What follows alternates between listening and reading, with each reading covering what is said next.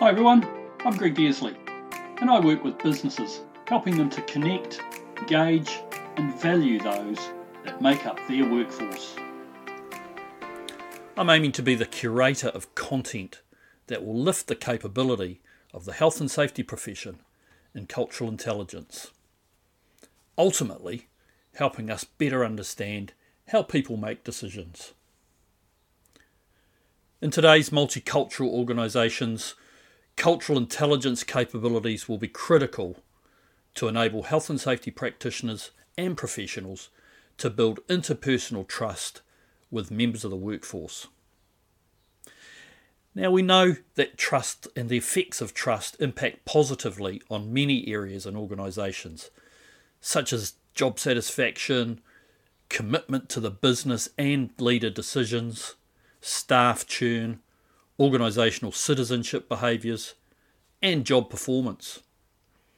And through the development of trust created by those health and safety practitioners who've got that high level of cultural intelligence capability, they can, along with their technical capabilities, influence improved outcomes and become a value-added resource to the organisation. In this podcast series, I aim to explore the various worlds of a range of guests, from safety professionals, leadership experts, and cultural intelligence practitioners from around the world. In these discussions, I aim to provide a platform whereby health and safety professionals can develop their own pathway to enhance their cultural intelligence capability, helping them to function more effectively when working in multicultural situations. This will result in the creation of a resource for an engaged network of safety professionals to learn from a diverse group of guests about culture and cultural intelligence from a perspective of people in workplaces. What's important to them? What guides their decision making? How can safety professionals become adaptable to create that trust and understanding? Ultimately, the intent of this podcast is to better understand how culture influences workers, and through better understanding of this, safety professionals can develop ways of working that will influence workers through focusing on those cultural values. So what is cultural intelligence? First, it's built on peer-reviewed research. Second, it fills the gap left by EQ. Third, it's a learned capability. And finally, it's more than just being about ethnicity. Its definition, the capability to function effectively in a culturally diverse situation. There has been rapid growth in cultural intelligence worldwide over about the last 20 years, so it is an emergent area of research.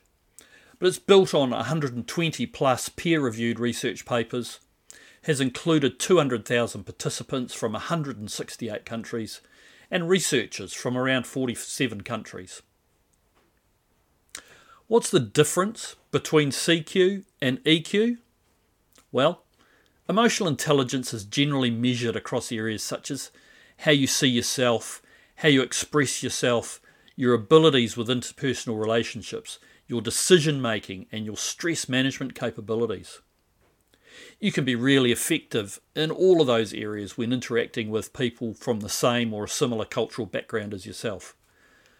But put yourself in a multicultural situation and you might find that you're not quite as effective.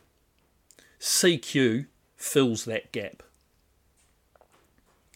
Being more culturally intelligent is something you can learn as it focuses on skills and capability, not just awareness.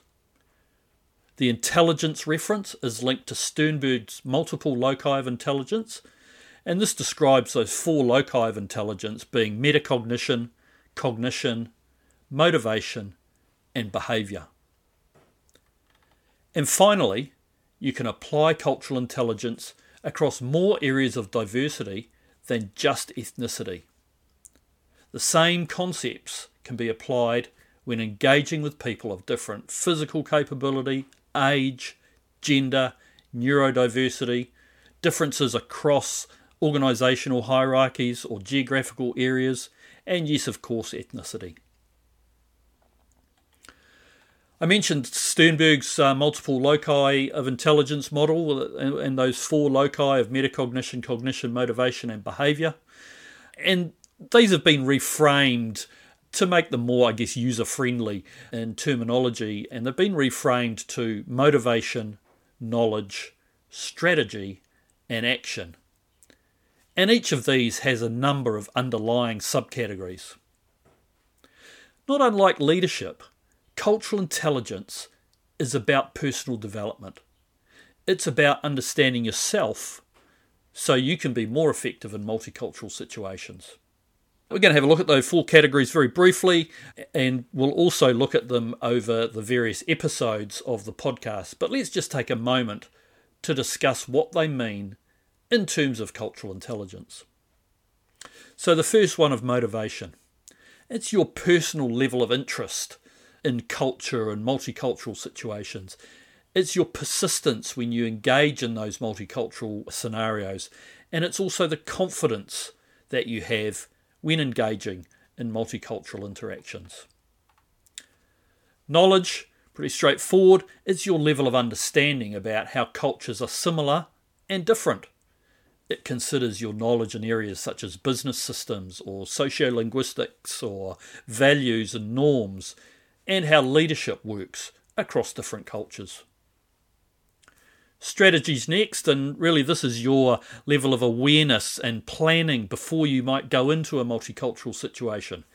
How do you assess things in the moment when you're engaging in that scenario, and how do you reflect about that situation after the event? Finally, action. This is your level of adaptability when relating and working in multicultural situations. How do you change your body language or your non-verbal behaviours or even your verbal behaviours when you're in multicultural situations? I hope this session provided you with some useful insights into cultural intelligence. Thanks so much for listening. I hope you found some valuable information that you can take away that might enhance aspects of your own cultural intelligence. I'll add the transcript from this episode to the show notes, and there will be some other resources available as well. If you'd like to talk about cultural intelligence, get in touch with me via LinkedIn. I'm posting content regularly, so keep an eye on your feed and comment if you see something that resonates with you. If we aren't connected, send me an invite. If you want to hear more about CQ, you can follow and subscribe to this podcast. I'd really appreciate it if you did that, and keep an eye out for the next episode. Next week, we hear from our first guest. It's someone who regularly moves between the East and the West. Someone who has researched widely in culture and intercultural intelligence and has trained people as they prepare to work internationally. Shireen Chua is the person who first introduced me to cultural intelligence, so I'm excited to talk to her about her journey. Thanks for listening to the Culturally Intelligent Safety Professional.